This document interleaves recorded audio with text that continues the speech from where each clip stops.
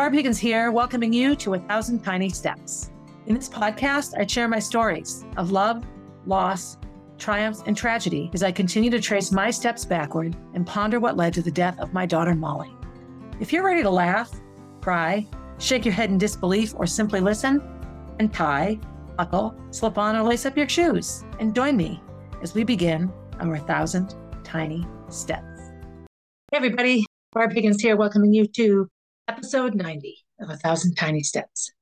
10 episodes away from 100. There we are, those big round numbers again. So I'm sitting in my living room. For those of you watching me, I think I've never recorded a podcast from this angle before. I often was in front of the Molly Bee tree, which is over to my left, or in my office, or at the McGregor's, or upstairs. Been in a number of places, but not here. And I chose here today because I have this little desk set up in here that was given to us for Jack to use when he gets bigger. It's a nice student desk. And so it's just set up here. And I had a couple of online meetings this morning and I'm all set up. So why not just record here? And nobody's home. So I have the freedom to do that. So behind me, if you can see me, is a painting of Molly and Gracie that they got done at Hershey Park in Pennsylvania in September of 2015. So this is a tough week. Today is May 3rd as I record this. This episode will come out at the very end of this month, which will have me in a better place emotionally if this May behaves like the last 7 Mays of my life. This is Death Week. It's Wednesday, May 3rd today. So the Wednesday of Death Week was the first day that visitors coming knew that Molly was dead, that she was never going to wake up.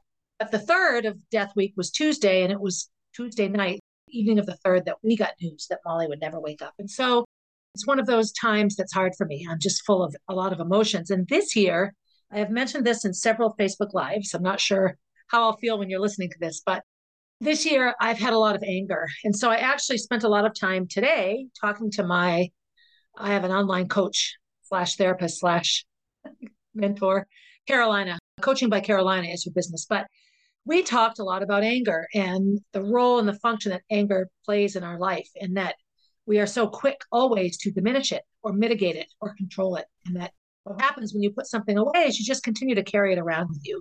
So it's important to look at anger, not only the anger itself. Who is the anger directed at right now? Is that the person or place or thing you're actually angry at? Most of the time, anger is self-directed, but it's much easier to be angry at somebody else than at yourself. And I find this to be incredibly true for me. In the grief course I just took a grief course with David Kessler, and we talked about anger, how this was one area of grief that was often not accepted as part of the grief process. Like we know how to comfort somebody when they're sad. We try to make them happy, anxiety, fear, panic, all of those things. But you have somebody who's angry, and we just want that person to stop being angry. And anger can signal danger. An angry bear in the woods is not a safe bear to be around, right? So it makes sense, sort of anthropomorphically speaking, right? We should be afraid of anger. It should open our eyes. Little kids are afraid of angry parents. I know that when I really lose my temper in front of Jack, he gets really wigged out. He doesn't like it at all. And so I have to spend a lot of time explaining sometimes people get angry. Actually, he was having a little hissy fit a couple of days ago. He got very, very mad. And when he's angry, he looks at us and he picks up a toy and throws it, then walks over to another one and picks that up and throws it. And we say, don't throw. And he continues to throw. And so till finally we say, are you throwing your toys because you're angry? And he'll say, yes. He'll acknowledge that he's angry. And then we can process the anger. Anyway, I start today in a pretty tender place. I'm also doing a couple of other things. In my future as a podcaster, I want to start interviewing people and having other guests on. I have a friend of mine, a CrossFit friend that I met way back in 2011 when I started CrossFit. That's how I came to know her. We have a lot of other things in common, but I've admired her because she's gutsy in my mind. She'll try things. She's had 2 or 3 business ventures, none of which were super successful, but so what? She put everything together and gave it a shot. And that's always impressive to me. And we just reconnected recently. We do yoga together, and she has a business called the Get Better Girl. And so she's the Get Better Girl, and she'll help you get better, girl. Actually, she'll work with anyone, male or female, but her niche right now is really primarily women because a lot of her health is focused on stress hormones and hormones in general. And the hormones play a much more obvious function in the lives of women compared to men. So why am I talking about Jen, the Get Better Girl? Because it's Death Week. And this is a week that I, in the past, have allowed myself to get really drunk. I've allowed myself to cry and not get out of bed. I've allowed myself to, right after Molly died, take drugs. This was a week that all bets were off. I could just be as bad to myself as I wanted to be. And I was. And I can't even judge myself for that. It was part of my process. I think on some level, it's part of any griever's process. You just get angry and take it out on yourself. But this year, I'm really making a concerted effort to not do that, to not use Death Week as an excuse to hurt myself, but rather to use it as an excuse to make myself better. So one of the things I did very spontaneously was enlist the services of Jen, the Get Better Girl. I don't suffer from weight. I don't gain weight. So weight loss has never been a motivator for me behind nutrition plans. If ever I'm holding on to weight, I typically know exactly why I am. So it's not like it's a mystery to me. I'm still nursing Jack. And I know that I gave up when Molly weaned. I stopped nursing Molly in the beginning of August 2005. By the beginning of September, I was like 10 pounds lighter and I had done nothing, but I wasn't breastfeeding anymore. So I didn't have to maintain body fat and fluid and all sorts of things to feed the breast milk. I could just feed me now. I wasn't also feeding a child. So I know right now when my weight gain isn't, because I'm eating too much. That's not it at all. But I am sore. My hips are sore. My knees are sore. I'm doing all of this stretching and yoga and all these things that are supposed to keep my joints and my body feeling better, and it isn't. And there are those who would say, well, you're getting old. This is to be expected. Well, I'm tired of this is to be expected in my medicine and my medical care and my health. So I will keep you all posted and look forward sometime down the road to hearing from Jen herself around what she does and why she does it. I'm excited. I had my phone interview today, and by the time this is aired, I think I will have done all the testing. There's all sorts of lab tests that you do. And I'm excited because I'm going to learn more about this soul house of mine, this body in which Barb lives. So I think it'll be good. I've done a lot to my body over the past 7 years. A dead child wreaks havoc on the body. I was pretty stressed out before Molly died. So I'm excited to see what I can do to keep my body healthier and better maintained. So episode 90 really wraps up me telling the story of my life as it pertains to the death of Molly. The whole reason I did this was to see if I could find out where was that first step? Where was the beginning of the end of Molly? And this is the season that as I told my whole life story and could really connect the dots around my behavior all of my life, that I came to see that I have some very clear decisions that I made just shortly after Molly was born, quite honestly, that truly contributed to my state of mind and my lack of focus to her time of her death. Does that mean I killed her? No. I have also come to learn in this whole podcast process that while everything is interconnected, there isn't one single causality for anything. And I'm not the only person in Molly's life. I'm not the only person connected to Molly. I'm not the only person whose decisions affected Molly. This life and death of Molly Banzoff was connected to a lot of people. And as I share my stories and I hear from listeners, especially listeners who were connected to Molly, I hear the stories of other people in her life that felt they could have done something. If only I had told you this. Oh my gosh, this happened. When I heard these things shortly after her death, I was just not enraged, but just so wigged out. Like all the knowledge was there and we missed it and she died. Feeling like we killed her. And that's not it at all.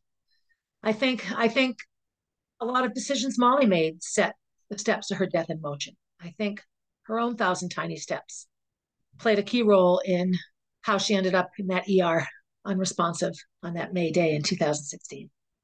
I have to say it's been therapeutically helpful. It's made me incredibly sad retelling a lot of the stories. The beauty of telling your story, though, is that you see it as a listener. I tell it. I'm talking right now. I'm watching my face on my computer screen. I'm telling myself a story. And then when I re-listen to these stories before I send the episodes off to my editor, I'm hearing it as a spectator. I'm watching myself tell the story. And so even though it's about me, I hear it in a different way. And I think anyone who does this type of podcasting knows exactly what I'm talking about. I'm sort of at the end of the initial reason I started the podcast, the beginning of the end of Molly. And I really tie it into meeting this family that I've talked about these past 10 episodes, 12 episodes, however many, and all of the decisions I made around those people. But before I ever met this family, I had set in motion a version of myself that laid me wide open to getting involved with situations like this. That had nothing to do with Amy and Roy. I was me before they showed up. And so who was in my life prior to them that was similar to this?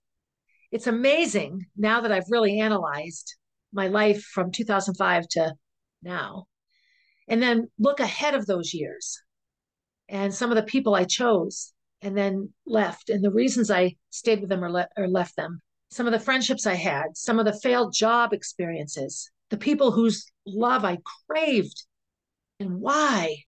I've learned so much about my life. And what I also now know is I have so many stories still to tell.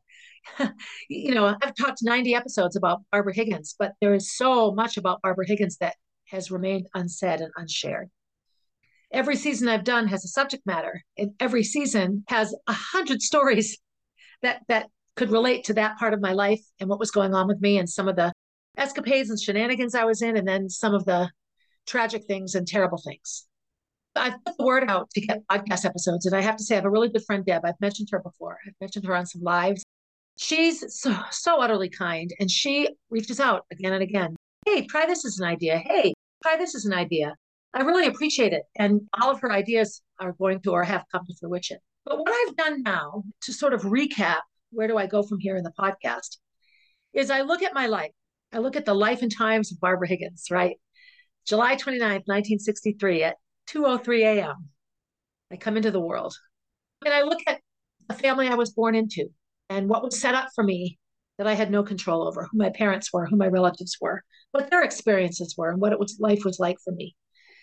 Being born in 1963, I was right on the cusp of the drug culture and the world exploding with women's lib and all this, and holding on to traditional values from the 50s, baby boomer values.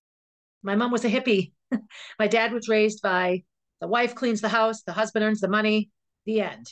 So already my parents had very, very different ideas on how things worked.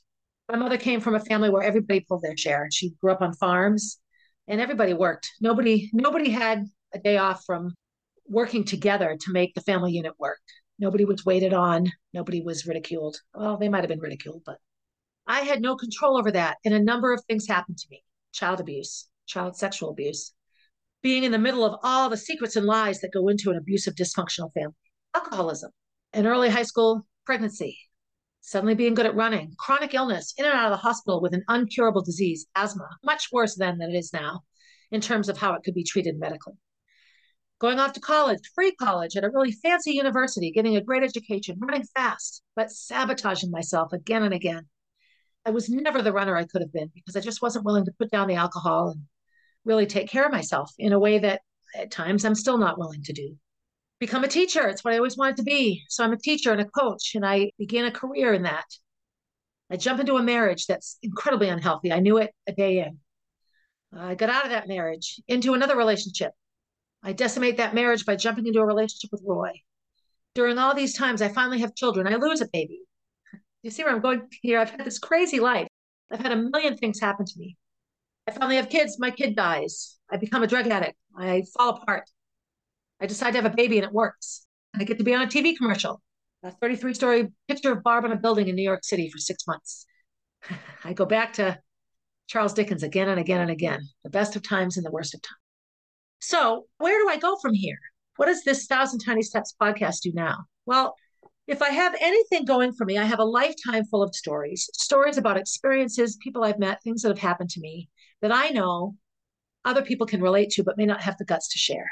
Not all of them are bad or traumatic or treacherous. Not all of them are sexual or secret. Some of them are just good old fun stories. And I have a lot of room still to analyze how I ended up here today, on this day, as this person looking this way, based on all I've gone through. So I've made a list here. Themes. What are some themes in my life? Child abuse is a theme in my life. Chronic illness is a theme in my life. Athletic excellence is a theme in my life. Addiction is a theme in my life. Relationships, teaching and coaching, marriage and divorce, job loss, Roy, all the true loves of my life, really, from Jay to David to Chaz to Graham to Eric to Kenny. Amazing relationships, some wonderful, some never wonderful, even when I thought they were, I guess. Relationships is a big one for me. Friendships too, friendships. I have lots and lots of friendships from when I was a little girl, but every friend I've had has taken a chunk of time off from being my friend. And I'm the common denominator there. Something about me caused those friends of mine to need a break. I have to own that. I haven't even actually ever really analyzed that. That would be a good series of episodes. The complexities of friendship. brain tumors, kidney disease, death, surgery, Jack, Gordy, Gracie, Molly, IVF at 57, infertility, reproductive freedom, and all the rest, everything that's happened since then, TV commercials and books, podcasts and blogs. So then I sort of started looking at, okay, so who am I? Like someone said, who is Barbara Higgins? Well, I'm a survivor for sure, but I'm also a fighter and I'm also a dancer, as in a participant in the dance of life, that not every battle is a battle that needs to be fought. If you fight something, you make it your adversary, and sometimes that creates a negative dynamic. So, for example, I have asthma, and so I can fight the asthma or I can treat the asthma and maintain a body that handles being asthmatic better. So the asthma isn't as prevalent in my life. Wow, there's a thought, right? I'm a chronic illness survivor or experiencer. I've had asthma my whole life. I have trigeminal neuralgia as we speak. A lot of my bunion and foot issues are a form of arthritis, so I hear. I don't ever have sore feet. I mean, other than me pounding the crap out of them. But, so maybe that's an issue that I'll have. I know that my fingers are getting all crooked and weird, like old lady fingers. And that's some sort of arthritic change as well. Hard to say. So if I had to really identify myself, I was a little girl. I've been a student, a good student, actually. I've been a musician and a singer and an actor. I've been a gymnast and a skater and a skier and a runner. I've been a teacher. I've been a coach. I'm a kick-ass cocktail waitress. I'm a good shoe salesperson. I'm a camp director. You want 5 days of fun for your kids? Sign them up for Barb's Track Camp. I've been an athlete. A lot of those things I've listed are athletic endeavors. Great CrossFit athlete. I am an author. I'm a blogger. I've written articles and blogs for a long, long time. And now with my good friend Virginia, a book. I'm a podcaster now. Here I chat. Does that mean that's all I am and that's all I'll be? I don't know. I hope that I'll be a grandmother someday, although I'm not rushing that. I like being an auntie and a cousin. I like being a sister. I have amazing sisters, and even saying those words makes me sad because Gracie lost the sister that she needed the most. I'm just a lot of things now. My plan, not only for this podcast, but for my life in general, is to take all of this, all of the stories I've told, and find those people in this journey that have been affected in a good way, or maybe even a bad way by stories I've shared, and have them come and talk on the podcast with me. I have some guests lined up already. I mentioned Jen. I do know that I have 2 or 3 really good runner friends that suffered similar child abuse as me. And while they might not be willing to come on and talk publicly about their abuse, I could create pretty incredible episodes around journal entries and poetry and memoirs and reflections written on what it was like to be them in their abusive families. Child abuse is such a hard thing to talk about, especially sexual abuse, actually, there's no especially there. Anyone that's been sexually abused knows that sometimes it doesn't hurt. Violent sexual abuse, of course, does, but feeling good can become very conflicting when it's not supposed to feel good, right? I look forward to episodes around child abuse and what it means to recover from and live with the ramifications of that kind of abuse and how it's a lifelong issue. My last time being abused, I was just shy of 14. I'm going to be 60 this summer. So 46 years, and I can still remember every minute of every abusive situation. It's a long time to carry that stuff around. I think I can have good conversations around what it is like to manage chronic pain and chronic illness. In our very, very unhealthy society, this is a huge issue now. One of the first questions doctors ask you at a physical is list all your medications. List all your medications? When did we become a population of people that everyone in the world needed to be on medication? I used to have a very, very long list, and I still have a longer list than some. Prescribed medicine, inhalers for asthma, and gabapentin for my mouth, which I don't take as much at all as I used to. I'm trying to get off it. So yes, I have a list of medications, but as an asthmatic, that would make sense. So that's an interesting sort of area to go. And what's making us sick? My mother, for a long time, suffered from fibromyalgia. Fibromyalgia is such a stress-related illness. And of course, stress is typically shoved upon women. Oh, you're not having a heart attack, you're stressed out. And stress is diminished as a problem. One of the number one causes of heart disease is stress. There's a stress hormone called cortisol, which wreaks havoc on an otherwise healthy body. These are all incredibly interesting conversations that are relevant in my life, that I have a lot of experience upon which to share. Addiction. So in my own family, I have multiple people on both sides of my family that struggle with addiction. I think every one of you listening knows somebody who's an addict. And that's an ugly word. You don't want to think of your grandmother who has her first glass of vodka every afternoon at 4:30 and has her 10th glass of vodka at midnight, right? She's home, she gets up every day and cooks breakfast or whatever it is she does. Alcoholism and addiction takes many forms. Anorexia, bulimia. Fortunately, I love to eat and I hate to puke. So those were never avenues for me to manage my issues. But it doesn't mean I don't understand what goes on in the heads of people that suffer that way. The root causes of addiction are very similar. What you choose to be addicted to is what varies. Probably the thing I can speak most about is how to get up after you've been knocked down. And I've had knockdown situations several times in my life: job loss, friendship loss, rumors and terrible things being said about me. I've had a child die. I've had public humiliation. I name it, you name it, and I've had it. And here I am, just doing the best that I can. I'm looking at this list. I keep referring back to the list. If you're watching me, that's what I keep looking down at, because there's so much that I can talk about. And I think what I'm going to do, and again, I'm going to reach out and ask for help. I'm asking and asking and asking. Somebody besides Deb can feel free to answer. Give me a suggestion. Shoot me a direct message or a text message or an email, or comment on one of my social medias. I don't know, whatever you want. But I think I'd like to just take a topic and research stories of my life that relate to that topic. I have some great drunk stories from college. And find people who would love to come on the podcast and share their stories around those topics. That does two things. It introduces me to another beautiful soul, another wonderful human to meet and talk to and share with. It broadens the listener reach of my podcast. All that person's friends will listen because they're on a podcast. Yay! And it will make more people listen to mine as well. When I look at my list here, I can do an addiction season for sure. Great stories. I can do an athletic excellence, an athletic, movement. It doesn't have to be athletics. I use that term loosely. I was a little asthmatic kid and I climbed 4,000 footers every year of my life. I climbed almost all of them. And most of them when I was a little asthmatic girl. So I wasn't afraid to move, even though I was told not to.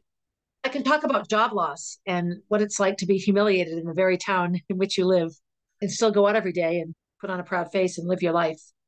A big one will be grief and child loss. I just think that we still don't like to talk about these things, that grief is the ugly stepsister, You don't want to talk about it. You want people to be happy and have it be comfortable. I really want to talk about Molly. And I want to talk about Molly in a way that's a bit different. I'd like to talk about Molly through her friends. I would love to have a whole season of podcast episodes about Molly through her friend Derek, who's on Broadway now. Keisha, who lives in New York and is also heavily involved in theater.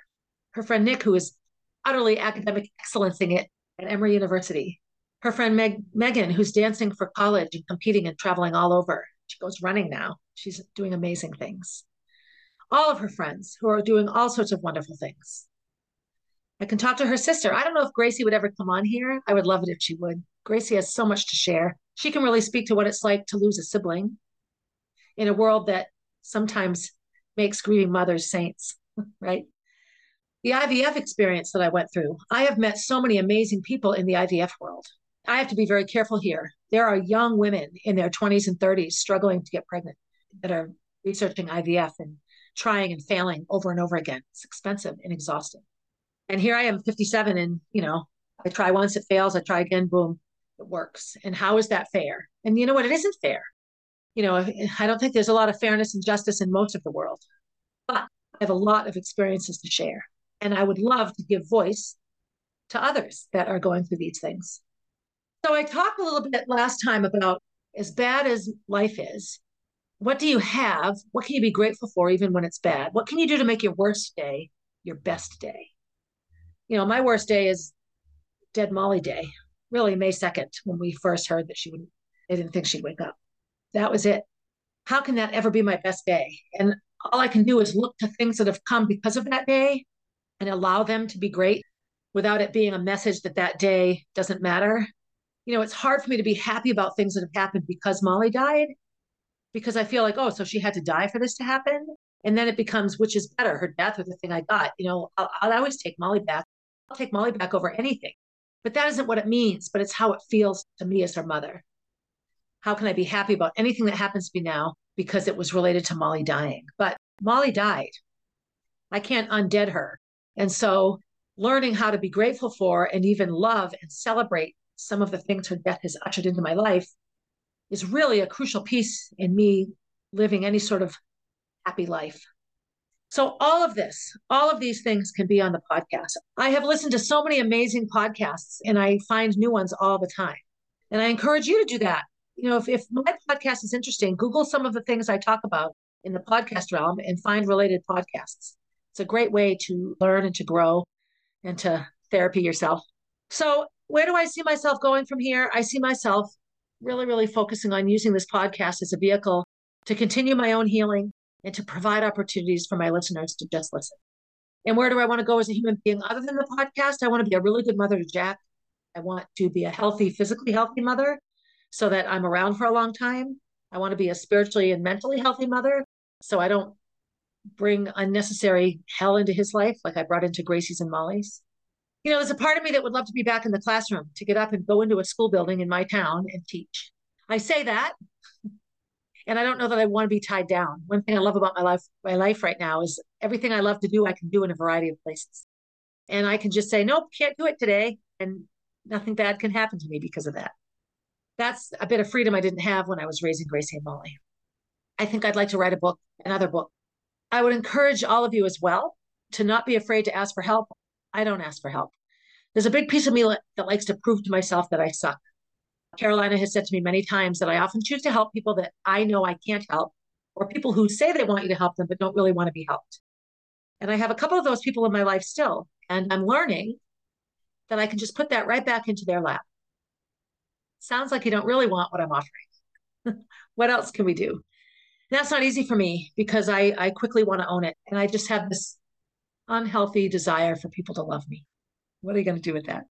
So it's another rainy day. This has been like the rainiest April and May. It's just been crappy weather for a while now. Jack is at Big Boy School, which is a good place for him to be. I don't know where Kenny is. He's doing whatever Kenny does. Gracie's at work. I just feel a bit hopeful. I'm in the middle of Death Week and I can't talk about Molly without crying. But I also feel a bit hopeful that maybe I do have what it takes to be successful and, to be happy. If I were to share any funny stories in this podcast episode, I had a really good day yesterday. So I drove to Battle to coach and I was crying the whole way because I was just having a hard time with the lawsuit piece of Molly and not being able to really tell the story of what happened to her. And then I went and coached and I had my typical 7 a.m. class. It was fun. I like the people at gym. I had a good 7 a.m. class. And then I had an 8 o'clock class with 3 women, Loretta, Nancy, and Helen. And they're in their 60s, 70s, and almost 80s. And they come and do CrossFit. And I learned so much from Ryan, 22-year-old guy who coaches these women. And he is fantastic. So good at working with these ladies. They did all sorts of auxiliary work. They addressed squatting, their ability to squat down, to bend their knees, to support their body weight in a squat. They worked on deadlifting. You bend down and pick something up and stand up with it without using your back, really using your legs and your hips. They did arm work. They did some tricep work, which are the muscles in the back of your arms. They reached up over their heads and pulled things down, these bands. They lifted barbells and did presses, worked their biceps.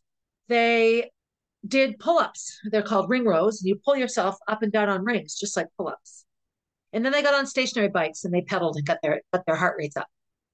They spent an hour just moving their bodies. So one of the women uses a cane. And in her first class, she was really, really reluctant to let go. No, I'll fall. And this class, she put that cane aside more often than she used it. It was amazing. And when I watch her in a stable position, sitting and doing a movement or holding onto a band, or even engaged in a deadlift, not holding onto that cane, she's fine. She isn't wobbly, but she's become accustomed to having the cane help her out. And she's old and she's had surgery and she's been still.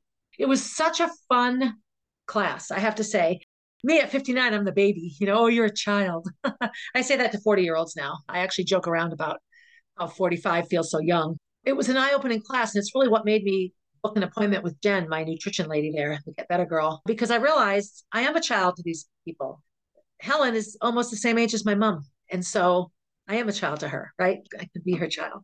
they're working on their bodies and staying healthy. It was really, really fun. It put me in a much better mindset for my sad day. Then I came home and took a 2.5 hour nap with Jack, which was yummy.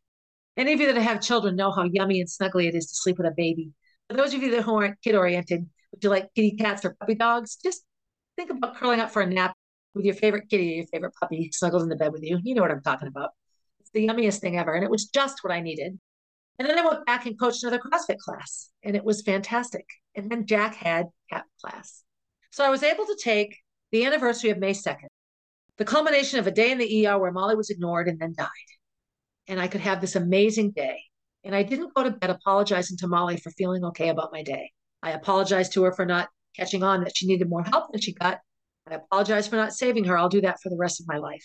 But I was able to create a nice day so that I have this May 2nd to look back on in a better way as the years go by and May keeps coming back again and again and again. I also have great, tremendous support online, through Facebook and Instagram and that sort of thing. So I'm excited. I set out almost 2 years ago exactly now. I think it was May, shortly after Jack was born. Yes, it was the month of May, maybe even late April, that I reached out to my editor, Jace, and asked, hey, I'd like to start a podcast. And I'm right now recording my 90th episode. So while my office is still a mess and I still have not made a penny podcasting, although I don't know that I set out to make money on it anyway, I don't weigh much less than I weighed 2 years ago, and my knees still hurt and I still struggle to put the drinks down sometimes. I've recorded 90 podcast episodes. I have to feel okay about that. I know that those of you that listen all have your own podcast level goals and accomplishments that you're involved in as well. And we have to sometimes just yay ourselves a little bit. A good old self yay. Yay. I'm going to feel good about it. But I'm at a crossroads now. I'm at a juncture. I'm at a fork in the road. Another turning point, a fork stuck in the road. Little Green Day there for you. But I'm excited about it. I'm ready to take a leap and really create a podcast that's a little bit more than just the story of Barb Higgins. I mean, that is a lot. And keep it going from here. So with that, I'll put an end to the beginning of the end of Molly and now take time to acknowledge the fact and own the pieces that are mine. Yes, I did have a piece of Molly's death. I played a role in the events that led up to the reality of her in that ER on that day in those circumstances. And she died. I'll own my parts. I will not own or excuse the parts of others. That's their job. It's none of my business. That's what I'm learning. What people think of me is none of my business. That's a hard one for me. I can perseverate on that all the time. So what's the rest of my day look like? Well, I'll work out and I'll go to yoga and I'll spend some evening time with Jingle Jangle because that's what I love to do. So as I wrap up episode 90 of 1,000 Tiny Steps, I ask you the following. Please be good to yourself. After you're good to yourself, be good to someone else. And after you're good to someone else, as always, have a good day, everybody. Hey, thanks for listening and for supporting the podcast. Feel free to leave a review and to share my stories with your friends. Please reach out with your own stories. I love connecting with my listeners. If you want to see what I'm up to next, you can find me on Instagram at Barb_444, on Facebook as Barb Higgins, and at my website, 1000tinysteps.com. And while you're there, sign up for my newsletter, a weekly way to find out what's up in the life of Barb Higgins.